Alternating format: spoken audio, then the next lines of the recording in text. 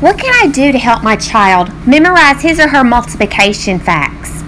As a parent, we go over them using flashcards, but it just isn't sticking. Let's put some of the hard facts to a rhyme. Here we go. 9 times 4 is 36.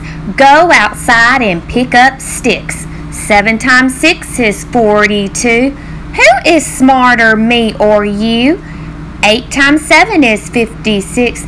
That's how old your teacher is. 6 times 8 is 48. The goat jumped over the garden gate. 8 times 8 is 64. Please don't run into the door. 8 times 4 is 32. Please don't cry, boo-hoo-hoo-hoo. 7 times 7 is 49. If you don't know it, you'll get behind.